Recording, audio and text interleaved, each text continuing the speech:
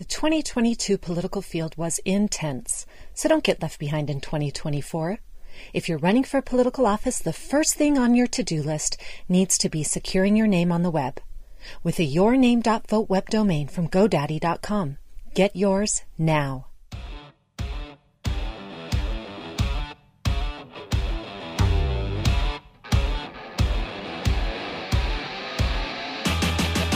Welcome to another episode of Breaking Battlegrounds with your host Sam Stone. Chuck Warren and I are apparently taking alternate days off this month, but fortunately for us, we have Michelle Argenti-Rita in studio today. Happy to be here.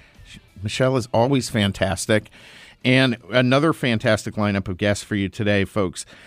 First off, we're leading out with Paul McCleary. He covers major defense programs and acquisitions policy for Politico, previously covered the Pentagon for foreign policy, defense news, and breaking defense, and has embedded with U.S. forces in Iraq, Afghanistan, and Syria. Paul, thank you so much for joining us today. Welcome to the program. Thank you. Obviously, there's a lot going on right now. A lot of news focused around Israel and Gaza and everything going on there. But that's also leading to a lot of ripple effects around the globe in terms of defense, in terms of economics, a whole host of problems that are created when a situation like this kicks off. Can you talk a little bit about what's going on and how that's affecting our defense programs and policy really globally right now? Sure thing. Yeah. I mean, I think what the wars in Ukraine and now in Israel are really showing is that the Pentagon gets $800 billion a year. They're well funded, but there's some real stresses here that were being felt even before these wars in the defense industry, as far as how long it takes to get new weapons and equipment under contract and things like that, and how expensive they are. And that has not been working out well for Ukraine, as we're shipping billions of dollars worth of weaponry. We've given 2 million, I think, artillery shells to Ukraine. And the Pentagon has been struggling a little bit to get contracts to the defense industry to replenish our own stocks for that sort of thing. Both countries are also using a lot of, Israel more than Ukraine, precision-guided weapons. And those are expensive. They're kind of tough to make. And the U.S. hasn't really ramped up production for those as much as maybe they would like to, given that China is also posing a threat on the other side of the world. We're not in a war with China, obviously, but the DoD is trying to increase production, to increase its stocks for that, while it's also giving to Ukraine and now Israel. So there's some real concern on Capitol Hill and at DoD about how they're going to pull this off. You know, there's no U.S. troops involved in these wars, clearly, but the U.S. defense industry is going to have to get on wartime footing at some point, and it's definitely not right now, which is the new package that the Biden administration released on Friday morning, $106 billion for Taiwan, for Israel, for Ukraine, for the U.S. defense industry, for border security. And that's going to try to get at some of this to increase production lines, speed things up a little bit. But, I mean, there's no House of Representatives at the moment, so that bill isn't going to go anywhere. For the foreseeable future, there's going to be some debate. Is there a whole, you follow, obviously, acquisitions policy really closely.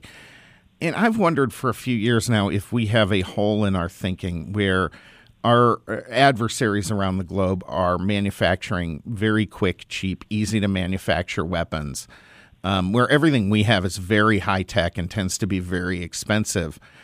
Does the U.S. need to consider creating almost a secondary pipeline for, weapons that we've known how to manufacture for 50 years and things that can be manufactured and given into the field very quickly?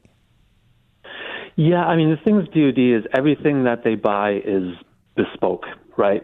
Right. Very little commercial off the shelf equipment and stuff, and so everything that they buy or they ask the industry to make is made for DoD specifically, right? They demand intellectual property, things like that. So it is tough for them to do it quickly, and tough sometimes to even share that technology with allies. I mean, that's been the case with Ukraine, with some of the weapon systems, even with Israel. And we've seen the Ukrainians, I mean, they're building small drones using Chinese parts and whatever they have, and they're being incredibly effective with it. The Russians have no answer for it, but the U.S. Army and military would never do that in a million years, right? Right. Build small parts, even though it works, but we're just not going to do it. Yeah, I mean, it seems like our enemies obviously have the ability to wage war for a lot less money than we do, and a lot of it comes down to that sort of bespoke military that you're talking about. Exactly. I mean, the Chinese are doing it. The Ukrainians are doing it. Most countries around the world are doing it to some degree, and DoD won't. And there's a real push to try to change that. There's a new program that the DoD announced in August. We don't have a lot of details about it, called Replicator, which is a great name, where they want to build thousands of small drones that can be lost, they can be attritable, where they can, perform drone swarms, do surveillance, I think some kind of kinetic activity. And this is aimed directly at China, because China's building these drone swarms and things like that. But there's a lot of questions if DoD can do this in the next 24 months, which they're giving themselves the timeline to do it.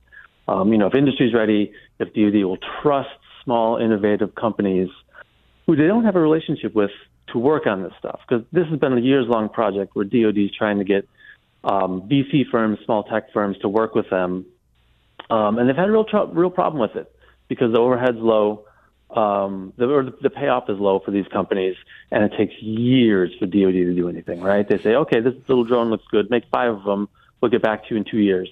And then we'll tell you if we want to buy 500 of them. And these companies say, no thanks. It's not worth their time, right? Yeah, we talked to a reporter actually about a year ago, who was talking about this in a different sense, that we become too reliant on just a handful of major contractors.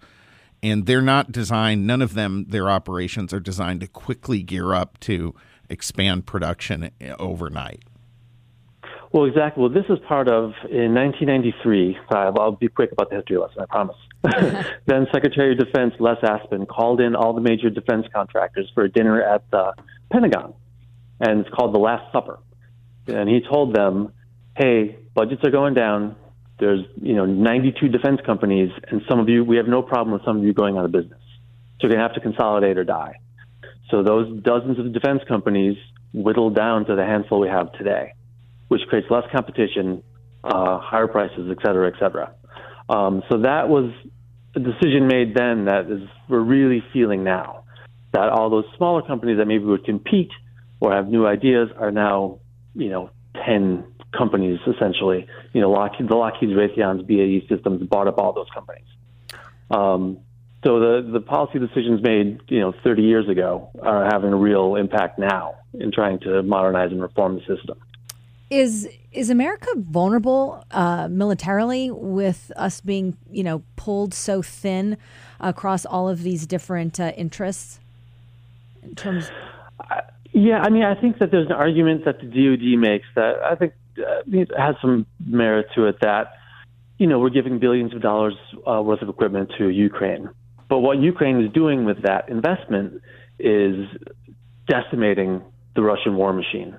Right? I mean, stuff that we had built in the 80s or early 90s to fight the Soviet Union is now fighting the Russians in Ukraine. And it works. It works the way they wanted it to work. And the Russians, for a lot of this equipment, don't have a good answer for it. And this is at the cost of, the package today will be at $64 billion for Ukraine. It's a lot of money. Mm-hmm. But no American soldiers are being killed. No Americans are being taken hostage or prisoner. So the argument by DoD is that we're achieving our aims cheaply and without loss of American life. But still, like I said before, until and unless DoD and the industry can really figure out a way to get industry on some sort of war footing, it's not sustainable for the long run for the United States if this war drags on for years, which it looks like it likely will. That looks like it will drag on for years, and we've talked about that quite a bit on this program, that I don't think anyone really has any idea of what the out-in story is. Is Gaza different? Because it does seem like Israel is starting to very carefully focus on what comes after the invasion that appears to be imminent. Yeah, it does appear that the IDF will go in on the ground in Gaza and try to clear out the north and target Hezbollah leadership. It's not clear that Israel has a good day after plan other than decimating Hamas leadership. What comes next? Is it going to be an occupation? You have a couple of battalions behind. You create a buffer zone. That is going to be tough stuff because the urban fight in Gaza will be absolutely brutal. And the United States has done it in Najaf and in Fallujah, and those were hard, bloody, door-to-door, literally room-to-room knife fights. And those are not as dense, and the density creates additional challenges in that type of environment, right? Exactly. I had spent some time in Fallujah with the Marines after the big fight, and there was still, some resistance there, but just driving through those streets and taking over houses and just trying to do that in a populated, dense city is just so hard. I mean, every time you turn a corner, there's a threat. Every time you pass an open window, there's a threat. And Hamas, I'm assuming, and Islamic Jihad has dug in pretty well in Gaza. They're going to have tunnels. And so this will be incredibly difficult for Israel, and it blunts a lot of their technological advantages, right?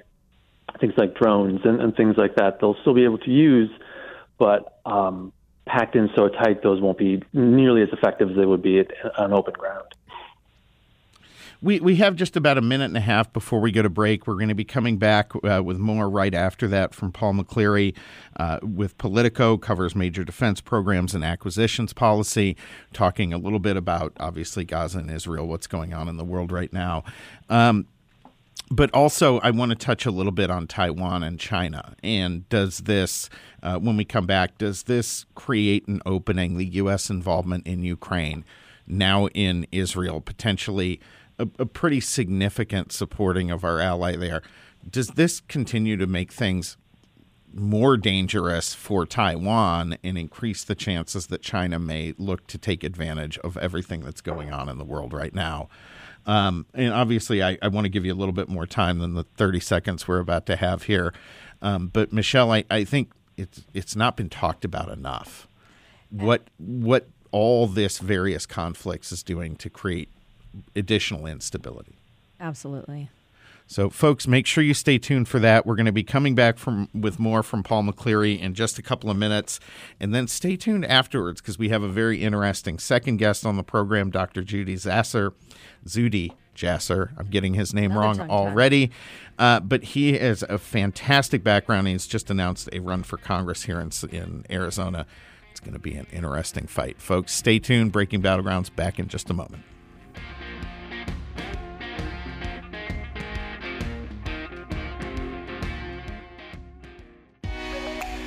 At Overstock, we know home is a pretty important place, and that's why we believe everyone deserves a home that makes them happy. Whether you're furnishing a new house or apartment, or simply looking to update and refresh a few rooms, Overstock has everyday free shipping and amazing deals on the beautiful, high-quality furniture and decor you need to transform any home into the home of your dreams. Overstock, making dream homes come true.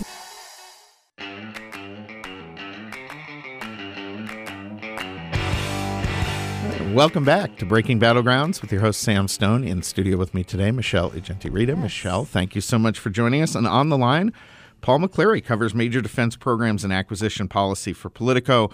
We're talking, obviously, about what's going on in Israel and Gaza and the effects all around the globe.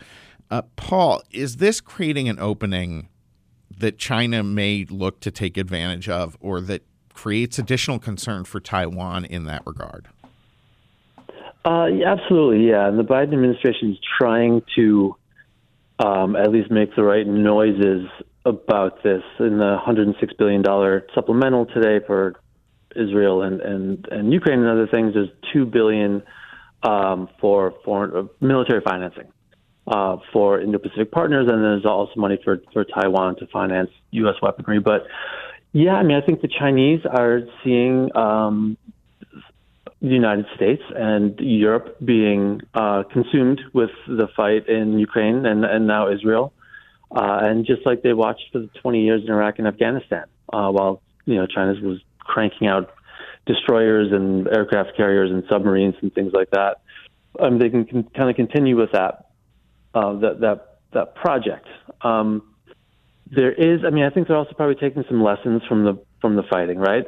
In Ukraine, particularly, that a small country backed up by the West can fight and can do some real damage to a larger industrialized nation like Russia. Well, and they share a lot of the same technology. Theirs is better for the most part, but the basis of a lot of their military technology is Russian technology, correct? It is. The disadvantage the Chinese have, if they were to try something in Taiwan or, get in a shooting war in the Pacific, is that they haven't fired a shot in anger since the late 70s when they fought Vietnam to a standstill, right? So they have brand new ships and submarines and drones and a lot of, fourth, fifth generation fighter jets. But as we've seen with Russia and Ukraine, that stuff doesn't always work. You build stuff cheaply and in mass, it's not always going to work the way you want it to. It doesn't even always work for us. Hence the F-35 and its continued travails. But yeah, exactly. Or the littoral combat ship for the Navy, which is retiring 5 years after they built some of them. So that's not to take away what China's done, but it's a big unknown if this stuff works. Right, doing something in an exercise is a lot different than doing it under the stress of actual combat. But the United States is trying to bolster allies in the region, trying to make more deals with countries like Vietnam. There's a big push in the Philippines to get them more aircraft and more ships and things like that. So it is an increasingly complex situation in the Indo-Pacific, and it's kind of unclear where China wants to take this and how many things the United States and its allies in the West can juggle at the same time.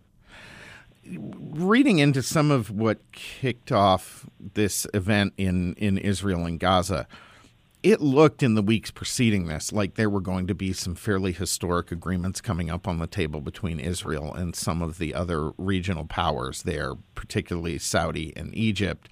We're talking about a large economic corridor for transport. How much are groups like Hamas tuned into those sorts of things, and how much does that affect their decision-making when they launch these type of things? Or was this just something, from what that they were planning and they were going to do regardless of anything else going on in the world? Yeah, Hamas had clearly planned this for several years. This was a complex, massive operation that they somehow kept secret. But I would think that the agreements that were being reached, Israel kind of being accepted slowly and incrementally into the larger Middle East community, I'm sure that did concern them. But they also took advantage of an Israeli defense force that was completely distracted I think they were most of the IDF was focused on the West Bank. That's where the Israeli settlers and their politicians in the Knesset had demanded more protection from the IDF. And those are Likud voters, those are Netanyahu people. So the IDF was fully focused on the West Bank. And it was also focused on a lot of internal fighting, with Netanyahu trying to change the constitution and exert more control over the courts. There were mass resignations, there were protests within the IDF, from top leadership to regular soldiers. And I've spoken to a few IDF soldiers who said that they were distracted by just internal fights over these political moves by Netanyahu and the rejection of them within the military. So I think they took advantage of that, the IDF being focused on the West Bank and the internal struggles in Israel, where they took their eye off the border there in Gaza, and they clearly took advantage of that. It took the Israeli army hours to reach a lot of those communities, which wouldn't have been the case probably just a few years ago. That brings up kind of the follow-up question. Is the IDF, regardless of some of these other things going on, have they gotten, sorry to say it this way, but a little soft, a little complacent with the last decade of relative quiet? Yeah, I mean, I think whenever things are quiet and there seems to be a status quo, most people settle into a routine, right? And, you watch the border, nothing happens. You do that for years at a time, probably settle into that routine. But like I said, a lot of those units that were around Gaza were pulled out to go over to West Bank, behind the West Bank, and protect the Israeli settlers there. So I think it was the confluence of a lot of events, and Hamas pays attention, and they saw it happening, and they decided the time was right. I'm sure with the agreements Israel's making with other countries, and just kind of the internal chaos and the distraction by the IDF, they figured it was time to go. Who's Hamas's backup? Where can they rely on for military support and money and finance? Several places. I've speaking to earlier today a few sources in the region who said that the Israelis have seen some North Korean components in some of the rockets that have come over from Gaza. So they have been pulling a little bit from, and North Korea is happy to sell anybody, right? Right. So they've pulled from North Korea. There's been some Iranian help, just like with Hezbollah. So they have allies and sources that they can. There's been a blockade of Gaza for years, but they've still managed to smuggle in all this weaponry and all this equipment. So it gets in, and they have some state actors who are helping them out. Fantastic. Paul, I want to thank you so much for joining us today. How do folks stay in touch with you and follow your work? Because obviously, we'd love to have you back on the program. I thought this was a fascinating discussion. I'm sure a lot of folks out there want to stay in tune with the work you're doing. Yeah, well, thanks for having me on. I write daily or multiple times a day, depending on what happens in the world. At Politico.com. I'm also on Twitter at Paul McCleary, McLeary. And if I could remember my Blue Sky and Threads handles, I would tell you those. But you could look me up on either one of those. And they can probably find you through your Twitter and take it away from there, right? Exactly. Paul, thank you so much. We really, really appreciate having you on the program. Thank you for a fantastic discussion today. And we'll look forward to having you back on to talk about some more of this stuff as unfortunately the world doesn't look like it's getting safer anytime soon. Yeah, thank you very much. Okay, folks, make sure you stay tuned. We're going to be coming back with a couple more segments here. Dr. Zuhdi Jasser, he has an amazing resume, Michelle. I'm interested to hear about this. A challenger to Stanton. It's a blue seat. You gotta be ready to fight. I want to hear the strategy. Yeah, me too. All right, folks, Breaking Battlegrounds coming back with more in just a moment.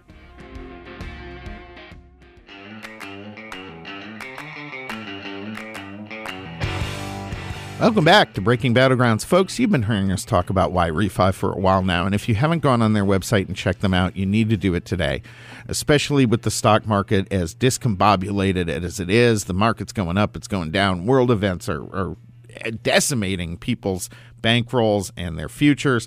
So you need to check out our friends at Invest YRefi. You can earn up to a 10.25% fixed rate of return that's not correlated to the stock market.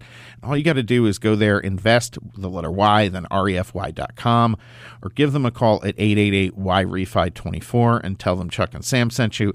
And you'll do a fantastic thing to help secure your financial future and your family's future. So moving on with our next segment today, we are very excited to talk to recently announced congressional candidate, Dr. Zuhdi Jasser. He is running against Greg Stanton here in Arizona. For folks who don't know, Stanton is the former mayor of Phoenix. He campaigns as a moderate. He governs as an extreme liberal. He did this when he was at the city of Phoenix, when he was on the council and as the mayor. He will talk the middle of the road all day long, but he votes the far left lane. But on the other hand, Greg Stanton is a tough competitor. He knows how to campaign. He knows how to win in these races. And so, Dr. Jasser, thank you for joining us today and welcome to the program. You've got a big hill to climb, but I think you're the type of guy who can climb it. Tell us a little bit about you and your background first. Well, I served in the Navy for 11 years as a physician. My family immigrated from Syria in the 60s as political refugees and got asylum here. I grew up in Wisconsin, was on a Navy scholarship for medical school, and moved here to join my father in practice in '99. My dad was a cardiologist and internal medicine doc here in town. and I've been in primary care running a small business in Maricopa County, and with most of my patients actually from the district area for now 25 years. And been very involved not only in the medical society as a past president of the Arizona Medical Association, but also active on the Maricopa County Board of Health and a number of areas in the community. But also, post 9/11, have been very active in Islamic reform, counterterrorism, and as we see now, it's more relevant than ever, and have been leading the charge nationally and globally, actually, in Islamic reform and counter-ideology. And I think that it's time for new leadership. It's time for folks that our community trusts and have looked to leadership on a number of issues, not only in healthcare. I mean, through the pandemic, for example, I was one of the few docs to stand up and say, listen, we shouldn't have these shutdowns that destroy American businesses. We shouldn't be printing money. We should allow the engine of American economy to work. And for free speech and the ability of American citizens to make their own decisions and not have government make the decisions for them. And I think it's time to send people like Congressman Stanton back home, as they are simply empty suits who talk the talk sometimes when it suits their purposes in campaigns, but the reality is he's a rubber stamp for President Biden and also the far-left radical progressivists that are anti-Semitic and un-American. Yeah, and Dr. Jasser, you have served 2 terms as a U.S. Senate appointee and vice chair of the United States Commission on International Religious Freedom, which I think is actually one of those groups that does really good work that a lot of people don't know about. We have only about 2 minutes before we go to break here. We're going to be coming back for more, but tell us a little bit about that experience and what your work was there. Yeah, thank you. Senator McConnell had appointed me based on the recommendation from Senator Kyle back in 2010. It took a year and a half of vetting. I was one of the first appointees that President Obama actually refused to accept, even though it was a Republican seat that should have just been accepted. But the Islamists across the country did not want me in there. Served for 4 years. It's an independent body that has 9 seats, 3 from the Senate, 3 from the House, and 3 from the White House. That is pretty balanced, and it provides feedback to the State Department, to appropriations and others about how we spend our money abroad, and the fact that America should stand behind forces of freedom, religious freedom, protecting minorities, such as, and what I spoke out quite a bit about was the protection of Christian minorities, Jewish minorities across Muslim-majority countries across the planet. In 2013, we went to Egypt. I confronted the Muslim Brotherhood in meetings at the time, went to Saudi Arabia 3 times, and basically told our State Department that they were mistranslating things intentionally to make it seem like the Saudis were more moderate than they were. And, now, fast forward, we realize we need adults in the room, and this is some of the experience, I think, that would shape my ability to do a lot more as a member of Congress and represent our constituents much better than Congressman Stanton, who really has very little to show on what he's done in his 3 terms. Yeah, for folks who know, I worked at the city of Phoenix while Greg Stanton was mayor there, and quite frankly, he had very little to show for his time at the city of Phoenix. He's one of those go along to get along rubber stamp votes, and folks are not being well served by him here in Arizona. So we're going to be coming back with more from Dr. Zuhdi Jasser in just a moment. At Overstock, we know home is a pretty important place, and that's why we believe everyone deserves a home that makes them happy. Whether you're furnishing a new house or apartment, or simply looking to update and refresh a few rooms, Overstock has everyday free shipping and amazing deals on the beautiful, high-quality furniture and decor you need to transform any home into the home of your dreams. Overstock, making dream homes come true.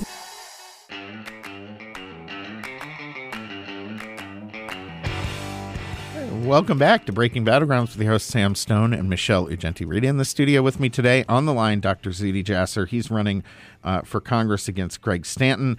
And while we were at the break, Michelle was asking a good question because we're broadcast now across this country, literally from coast to coast. Yes. A lot of people probably have no idea who Greg Stanton is or what this district is we're talking about. Yeah, let them know what the geographical makeup.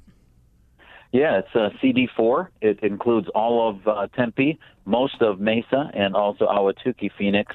And demographically, it's a very diverse district with various populations of the community that include large Hispanic population and a number of faith representations. And also, the numbers, Republicans should win this district. It's not as democratically blue as it was when Stanton got elected.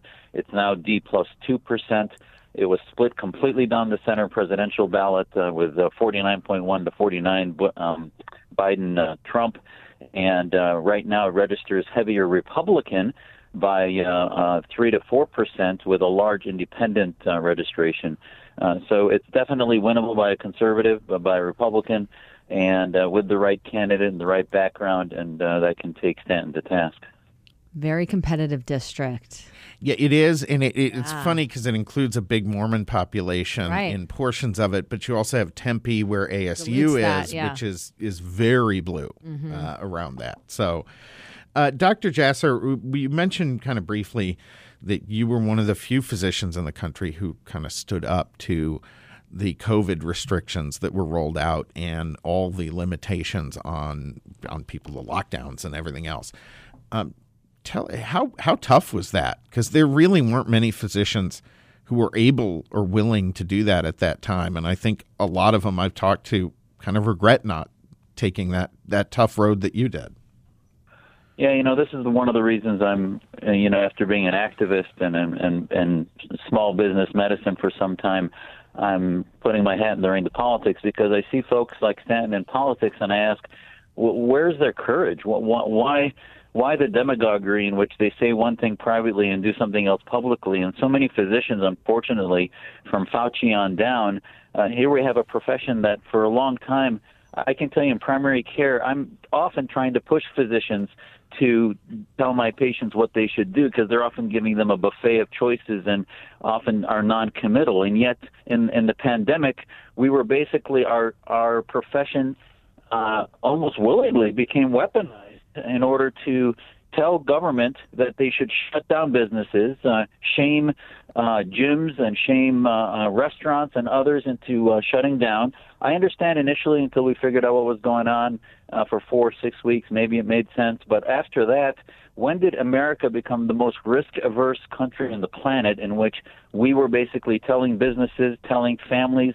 Somehow I became the only profession that was essential. I mean, healthcare is not the only essential profession. Every family is essential when they want to put, food on the table for their kids and their families. And we then started doing disease trading. I was telling medical leaders here in Arizona, and was on the radio frequently and television, saying, listen, you're going to delay the treatment of elective procedures, of cancer screenings, of patients with abdominal pain, asthma attacks, heart attacks, and chest pain. And true enough, there's going to be pandemics after the pandemic. And we saw that now. In the last year, so many diseases were delayed. So many treatments were traded for that one virus. It didn't make sense from a public health perspective.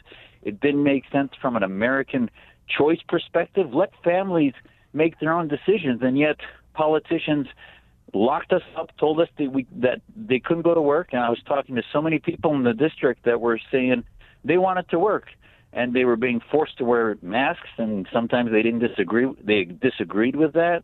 They were suppressed in their free speech. They couldn't speak out against what government was mandating.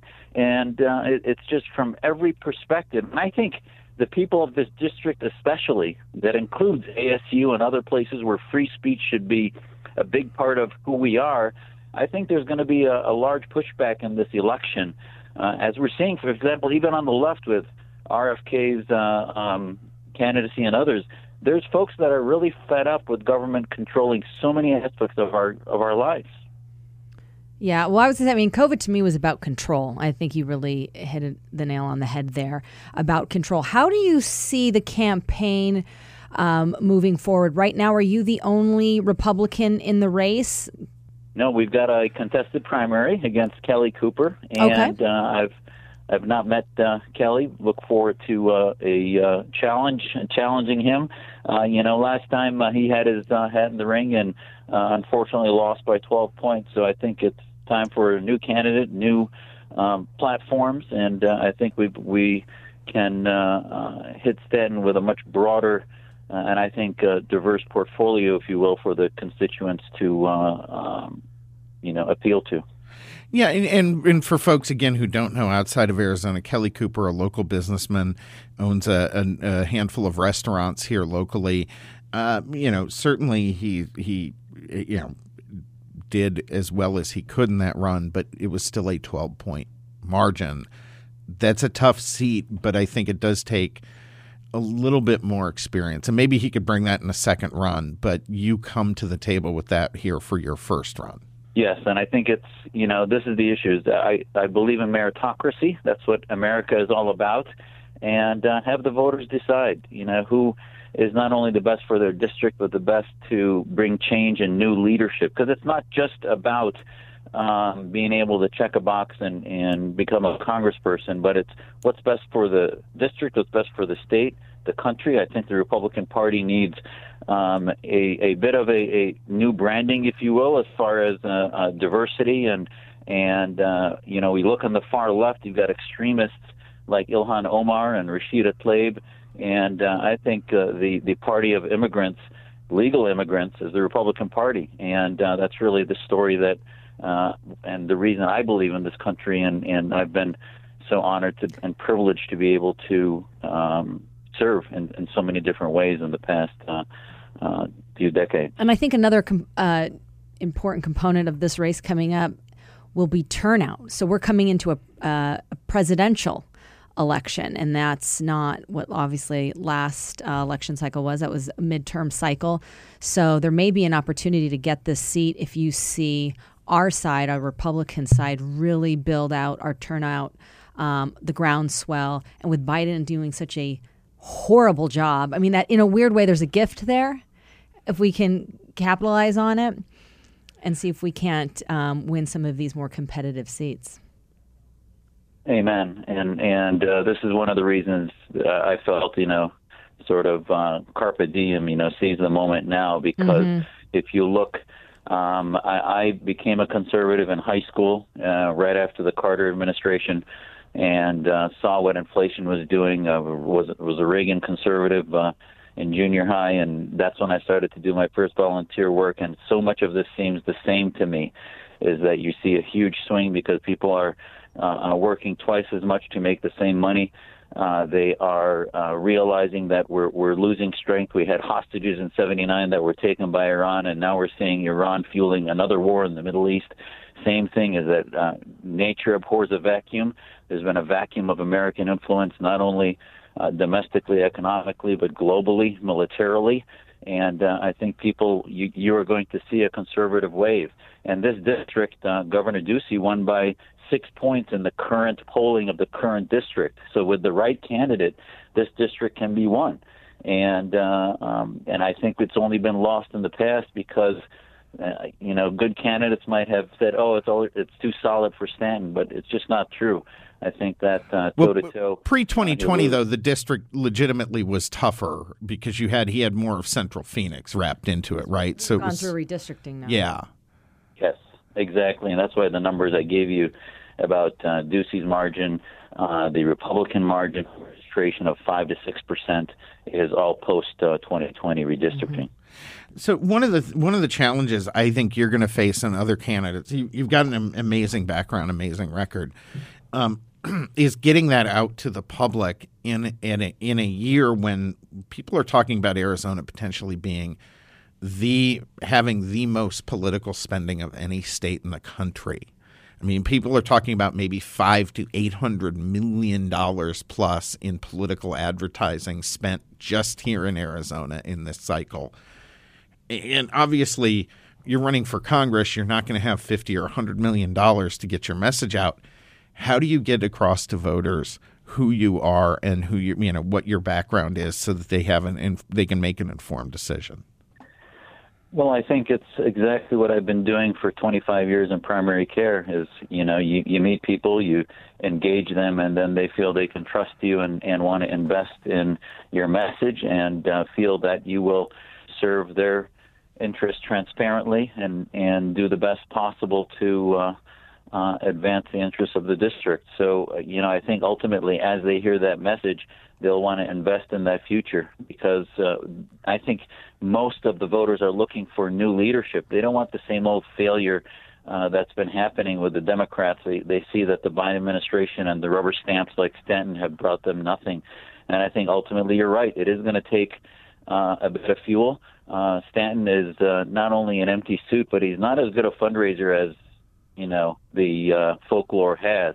Yes, the DCCC dumped a lot of money into the last few months of his campaign, but that's really where most of his money came from. And I think ultimately this is my first run for political office, and I think people will be refreshed at seeing a new candidate who can bring new leadership for the district and ultimately want to invest in that and be able to produce.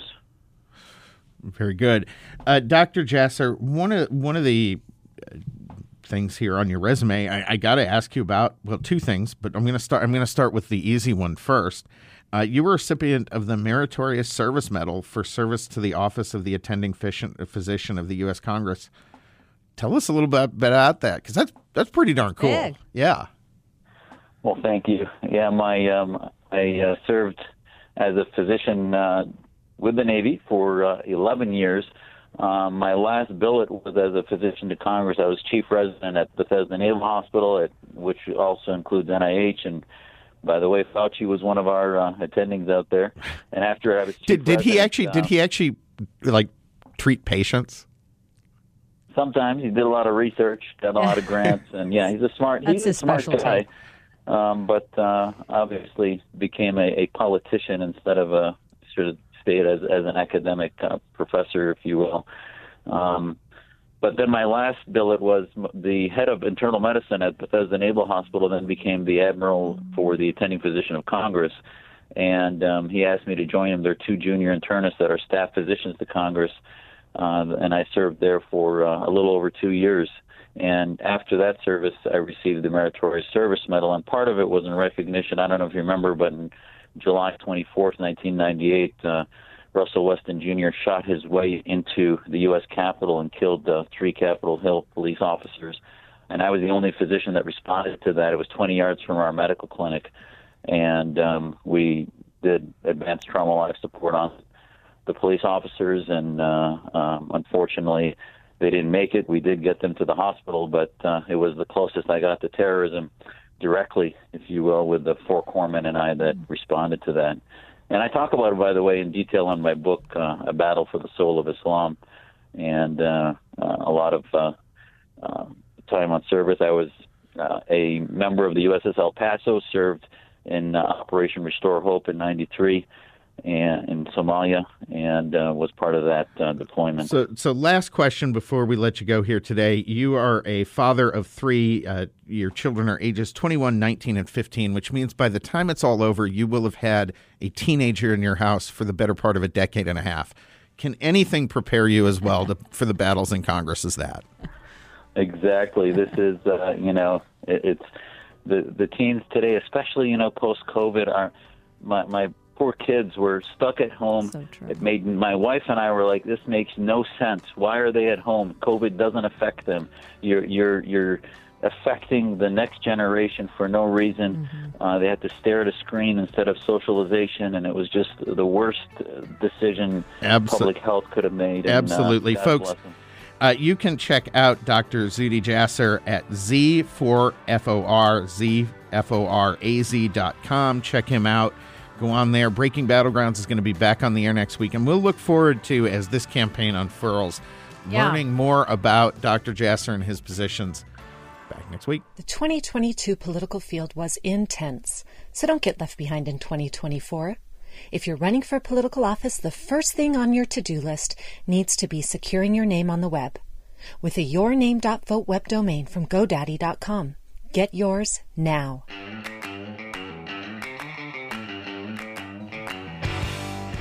Welcome to the Breaking Battlegrounds podcast with your host, Sam Stone. In the studio with me today, Michelle Ugenti-Rita. Michelle, thank you so much for joining us once again. Here. And someone on the line right now that I'm excited to talk to, because it's I love finding out about issues I know nothing about, but that are potentially actually really impactful for folks. And so, ladies and gentlemen, we have Rick Van Meter on right now. He is the executive director of the Coalition for App Fairness, a bipartisan congressional effort aimed to address anti-competitive policies from big tech companies, Apple and Google. And yeah, they are really vicious in their, frankly, their agenda. In their agenda and their exclusion of all potential competitors. Right. They have created these landscapes that are almost impossible to avoid and that they control totally. So, Rick, thank you so much for joining us today. Welcome to the program. Yeah, thanks for having me. We're Coalition for App Fairness is a group of about 70 app developers from all over the world. Some big companies like Spotify, Epic Games, Match Group, but also a lot of smaller kind of mom and pop app developers with one or two employees. But what unites us all is that we're all fighting these anti-competitive practices, which come through the app stores, which are holding back innovation and creating a lot of consumer harm. So looking forward to discussing this with you all. So how did this come about? I mean, we know that they have developed these ecosystems, and I think when you look at some of the antitrust issues behind it, it's this exclusion of app developers and other software developers from their platforms, given that Apple and Google essentially dominate the mobile phone and mobile device market. How were they able to do that legally?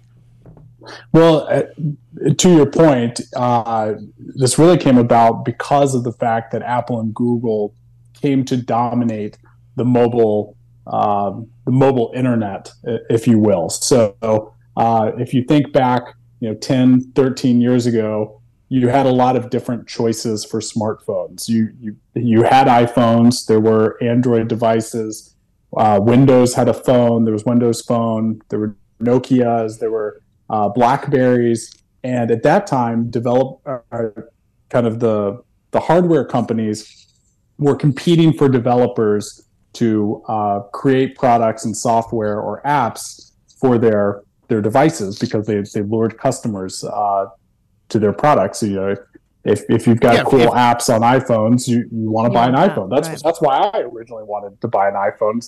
It's not just for the color of your texts. That's right. Yeah, at first I had no interest in having an iPhone. Then I had a friend who had one, and he was showing me Pandora and Google Maps. And, I thought all these things were really it was because of the software on the phone that made it desirable. And then now you've basically got a system where two companies not only control 100% of the market share, but within that market share, there's no going back and forth. It's not like Coke and Pepsi, where one day you're going to buy Coke and maybe next week you're going to buy Pepsi. Once you have an iPhone, you're locked into that Apple ecosystem, and you can't get Android apps on your iPhone and vice versa.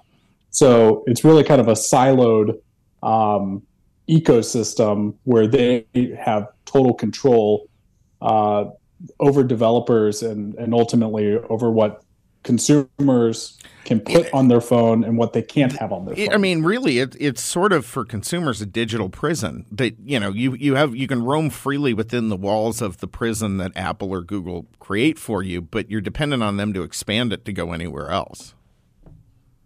Yeah, that's exactly right. And for developers, where this is a problem is you can't get your software to a consumer on their phone without going through the Apple App Store. Mm-hmm. And they use that basically as a choke point to impose all of these other crazy things. So, like what? What are some of the things that they do?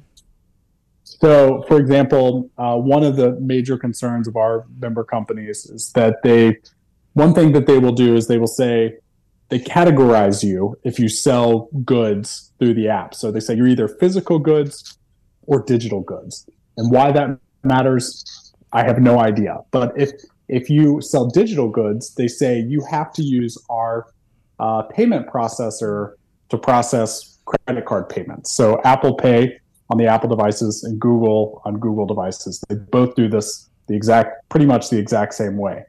And they charge a 30% commission to process those payments.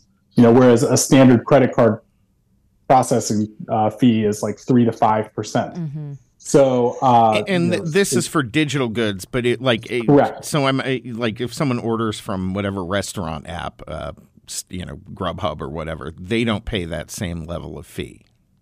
They don't, and actually, that's a good example because this is a good point on kind of the arbitrary nature of this determination by the two companies. So things like Grubhub, I don't believe they're categorized as physical goods because they say you're getting a food, it's a physical thing. Whereas the companies themselves, like Grubhub, might argue, well, we're just a platform, we're just software, we're connecting drivers and restaurants and customers. They make that argument extensively legally. Yeah, they do. Yeah, Uber is another example where Apple and Google have said Uber is a physical good because you're getting a ride. So when you pull up your Uber app, you say where you want to go, but then you have a choice on how you want to pay. You can pay with Apple Pay or Google Pay. You can use your credit card, which they use a third-party processor to process that payment. You can use Venmo, PayPal. You can even use your Sky Miles. But if you're using a dating app or if you want a streaming service, something that they determine to be digital, you don't have a choice. You have to use Apple Pay or Google Pay, and the company has to pay that 30% commission. So, when you're talking about 30% commission, that's a huge amount of money, especially for small companies, that are up and coming and trying to get started, to pay 30% of their revenue to Apple and Google, who have provided no value for the developer. So, but what do like they say all other business expenses, that ultimately gets added into the cost of the products, that they have to consider. What does Apple and Google say in response to that? There must be a justification that they rely on. Sure. Yeah. What they will say is that these are our customers. Because they're using an iPhone, they are Apple's customers. Of course, Spotify might say our customers too. Just because if you use your Toyota Camry to drive through at McDonald's, and then Toyota wanting 30% of the sale of the McDonald's food because they're a Toyota customer. I mean, there's just different things. Right. You can be a Spotify customer and an Apple iPhone customer, but Apple takes kind of a controlling view of that is their customer. Rick, I got to tell you, if you want to sell anything to them, you have to pay us a commission. I don't want you to give these car companies any ideas right now while they're looking at this. This is a familiar issue. Has there been legislation regarding this? This sounds like something I've seen introduced at the state level and maybe even at the federal level. Yeah, so several different states have attempted to pass legislation that I would say is very narrow and kind of one part of this issue, which is the payments issue. Right. So essentially saying that you can't force developers to use your payment processor. If they want to use something different, they have to be able to do it. That should be fairly common sense. Any other business can choose how to accept payment. There are many businesses that are cash only. There are other businesses that are no cash.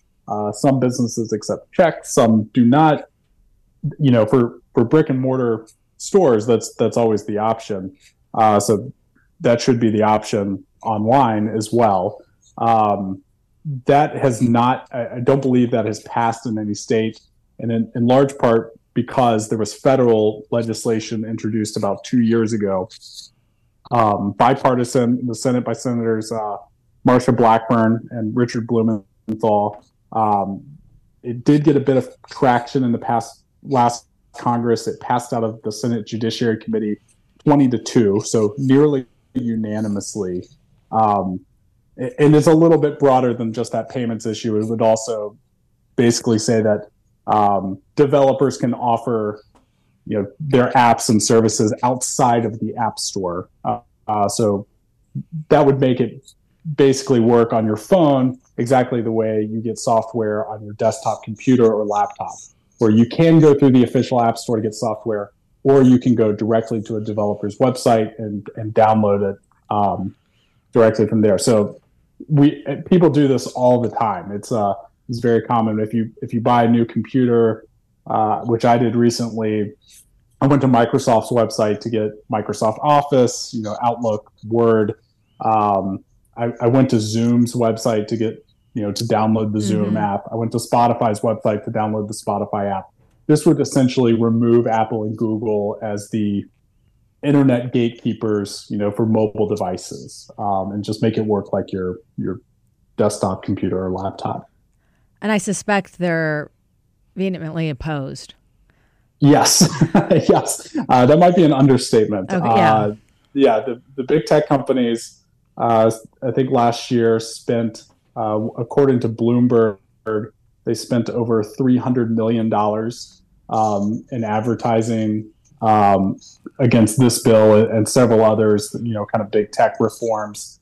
And they spent an additional, I think, $90 million in lobbying, which is just insane. I mean, it might be the most ever spent on a lobbying campaign. Well, it tells you how lucrative this must be. Yeah, I mean, from my understanding, for Apple and Google now, they're both basically trending towards being essentially subscription services, and that revenue being a much more significant portion of their business than hardware or other services or that kind of thing. So this points right at their intended business model, right? Right. Yes. And one of the arguments that they make all the time is this is our business model, to which we say, well, you're just because it's your business model doesn't mean that it's right or doesn't mean that it's legal. Yeah, it can still be monopolistic and anti-competitive. We've had plenty of businesses that have engaged in very predatory practices like that. Rick, we have just about 2 minutes left. What is the current status of that legislation? What are you guys trying to get done? And how can folks support your work doing that? Well, the current state of the legislation is that we're hoping it will be reintroduced in the House and Senate shortly. The best thing folks can do is to contact their members of Congress, their senators, their House members, and encourage them to support this issue. We actually have a function on our website, which is appfairness.org. And you can go there and you can enter your address and information, and it will help you contact, send a message to your representatives and senators. But there's a lot of more information there. So I would encourage folks to go to our website, again, appfairness.org, and to contact your lawmakers. And tell them to support the Open Apps Market Act. That's correct. Or similar legislation. And there can be a push to get some of this done at the state level also. I mean, it might not be as effective, but at the same time, we've seen states have a major impact on corporations like these when they pass these laws. Absolutely. Because all of a sudden, they either have to start creating a patchwork system or they have to follow what that state is leading. That's right. Yeah. And if a state were to pass it and folks in other states would see that it works and it's effective, it helps lower prices and probably have a lot of app developers moving to that state.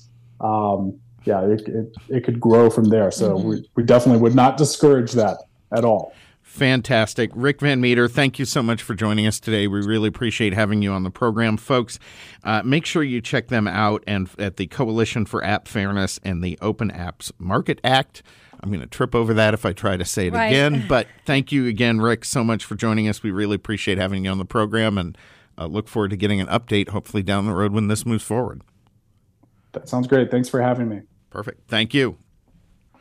All right, Michelle. I want to thank Rick Van Meter for his time on the program. Really appreciate having him. But I got to get to something that, folks, if you're outside of Arizona, you're probably rolling your eyes because this is a little bit of an Arizona-heavy episode. But at the same time, there is one of these organizations in your state, too. And if you're not aware of who they are and the work they're doing to undermine public education, quite frankly, you should be. We're talking about the Arizona School Boards Association. There is a National School Boards Association. There are basically branches in every state. These are hard left organizations that pretend to be nonpartisan When they're the exact opposite. When they're the exact opposite. Now, I mean, they are so far lefty. Remember, these are the ones they got in big trouble around some of the trans stuff. They got big trouble around some of the COVID stuff. These organizations they're like an arm of the teachers union. Yeah, the teachers union. Yeah. It's exactly right. And they control, by the way, this is where schools get their superintendents from. Right. This is where they're farmed. Right. If you wonder where your superintendent came from, who put them up for that job, it was your local school board association or your state or your national. So they have a huge influence on what happens with schools, which makes this week's news in Arizona just a little bit more entertaining. So, Michelle, it came out today that the Arizona School Boards Association hired as their executive director a ridiculous nutjob commie Democrat. Perfect for them. Yeah, perfect for them, but who lied on his resume. Oh. And doesn't have a college degree. Well, oopsies. Now, he has put this on multiple applications and resumes, not only for this, but he tried to get a Maricopa supervisor, supervisor seat. He applied for that. Oh, as an appointee, and he didn't get it, but he had that on his resume when he applied for that. He served as a temporary appointee in the state legislature as a far left Dem, and he had it on his resume there. But then this fool had gone on. So it was working for him. It was working for him, except that he went on some friend's podcast in 2020 and told the truth. Well, why would you do that? I don't know. They're not that smart at the end of the day. Oh, my goodness. Seriously. So here's the thing. I don't even care that he doesn't have a college degree. Right. What does that matter? Right. But why'd you lie about it? Yeah. What is it? Again, why does it matter? And then the school board is being called out. They found out about it. What are they going to do? Have they said anything? They have a lawyer looking into it, right, who came away with, okay, no, he didn't go to college. But more to the point, they were going to sweep this under the rug and just go on. And they're paying him, by the way, $215,000 a year. Are you really? Yeah, to be the executive director for the State School Board Association, which, by the way, is a cakewalk of a job. What are you doing? You're coordinating You're coordinating some meetings each year. They have a monthly meeting, and then they have an annual meeting. I'm sure you're coordinating those, and you're coordinating messaging, and you're recruiting candidates to come be school leaders. It's not a $200,000 job. What's this organization even doing? I mean, beyond just the executive director position. Why do they exist? Yeah, that's right. There's a broader question there. Why do they exist? They have been nothing but a thorn in the side of students, parents, and they're paid for legislature. They're paid for with tax money. Right, because this is an association, and the school boards pay dues. Yeah, the schools are all members. The districts are members. The school boards pay dues. So, I mean, these are and they work against the interests of students and of parents and of hardworking teachers who just want to, get in the classroom and teach. Yeah, and folks, again, this isn't just Arizona. This is going on. Hey, they may not have hired a liar in every other state. I don't know. Possible in at least a few of them. But this is going on everywhere. And you asked the right question, Michelle, why does this organization exist? What is the point? Well, when this happens a lot of times, they consolidate, right? And there's just a lot more power and control when you can consolidate the school boards and then have everybody in lockstep in unison saying the same thing the same way. And it looks like there's a much bigger support for your message when it's all coordinated by a select few. Yeah. So to your point, the school board associations actually put out and train all the school board members at all the different schools on their approved agenda.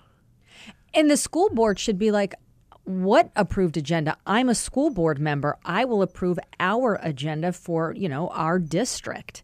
But you have the association wanting to combine all of that and take advantage of the control that you get when everybody's saying the same thing. This is all about propaganda pushing. Isn't that even like entirely the point of having independent school boards?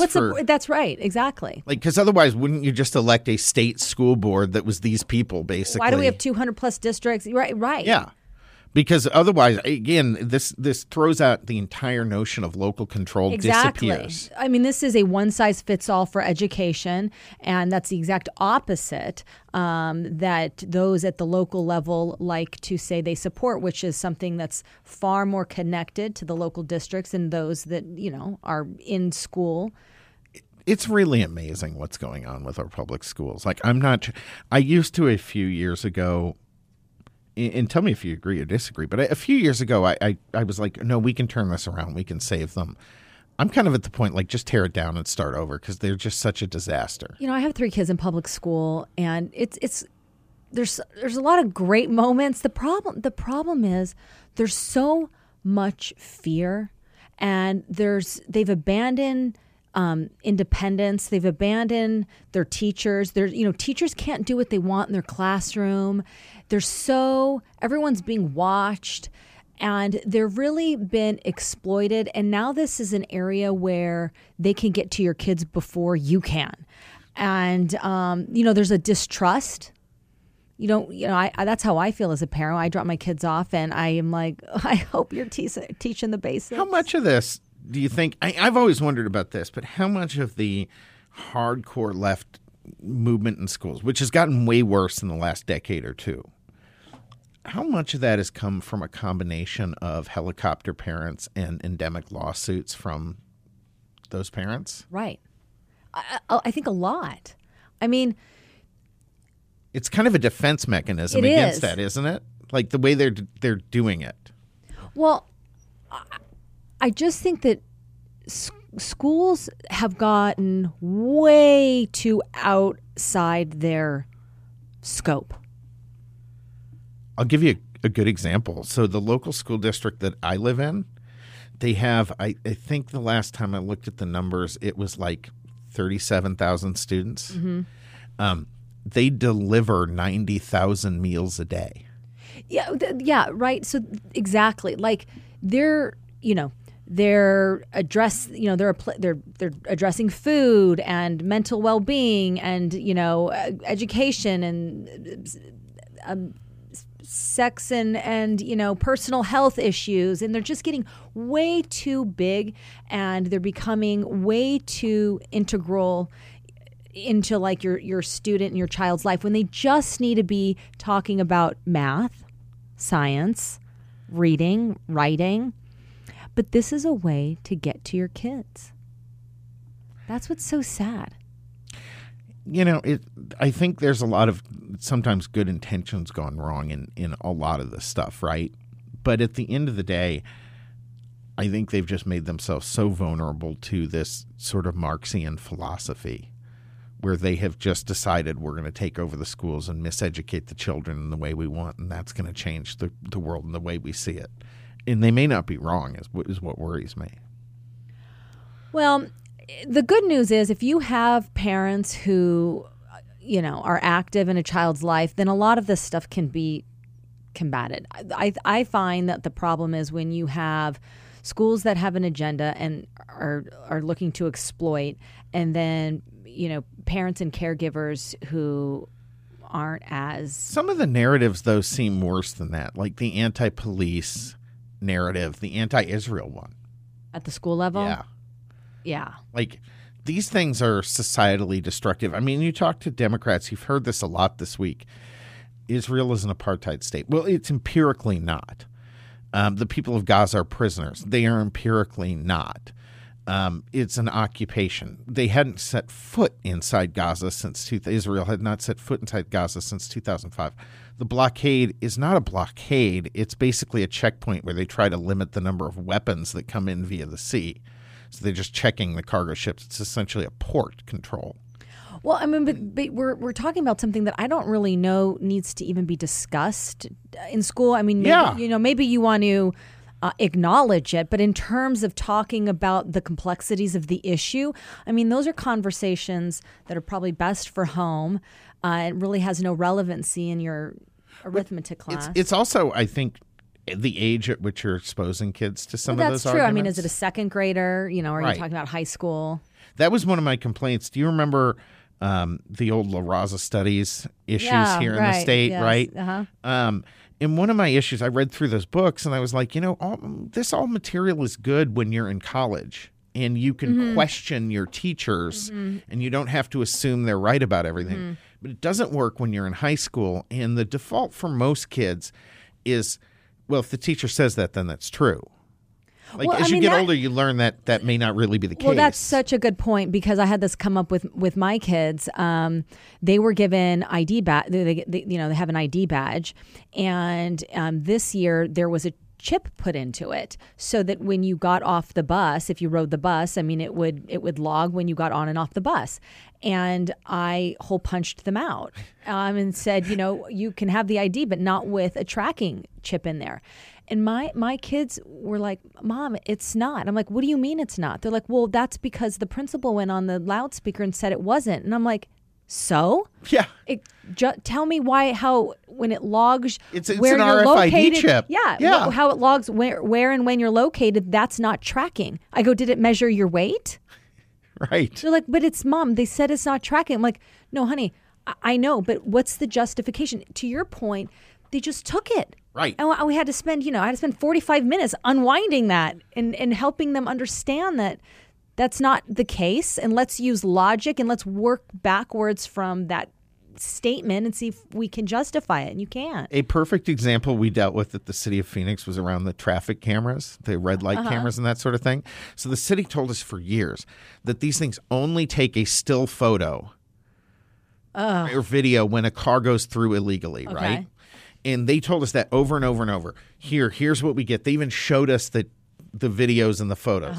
They're like, this is all we have. It doesn't show anything else. We get into it and bring someone from that company in and put them up on the dais where they're afraid to perjure themselves. Right? Because it goes on public record. And so we start asking them those questions. And it's like, well, no.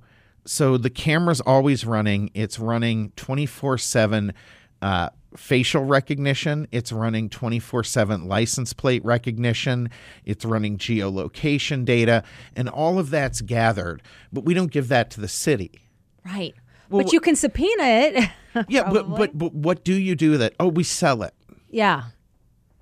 And what are they selling data on your kids? That's what I was saying. What was the purpose of it? Did they tell you the purpose? Well, what's the harm? Well, no, you see, you guys, you're not looking at it the right way. It's your autonomy. It's your privacy. You shouldn't have to justify why you want to keep it that way. They should have to justify why there's some overarching interest that makes a compelling one that makes it so they can take it from you. But if you just believe everyone at first blush, particularly in the K through 12 world, God only knows, what you're gonna. Yeah, well, they will look you're gonna come out as. They will look you straight in the face. I know, and just blatantly. Tell you the sky's, not blue. Yeah. Like we don't base our curriculum on CRT. Really? Right. That's not a tracking device. It's not. Right. Interesting. Folks, thank you so much for tuning in again today. We really appreciate having you join us on the program. Make sure you share this with your friends. Share the podcast around. That's how we know you're actually interested in the things we're yapping about here. And it's worth coming into the studio every week to do this. So, again, thank you for joining us. For Chuck, this is Sam. For Michelle, I'll let you say goodbye to the Yeah, please share it. And we appreciate the listeners out there, and everyone. Have a great weekend.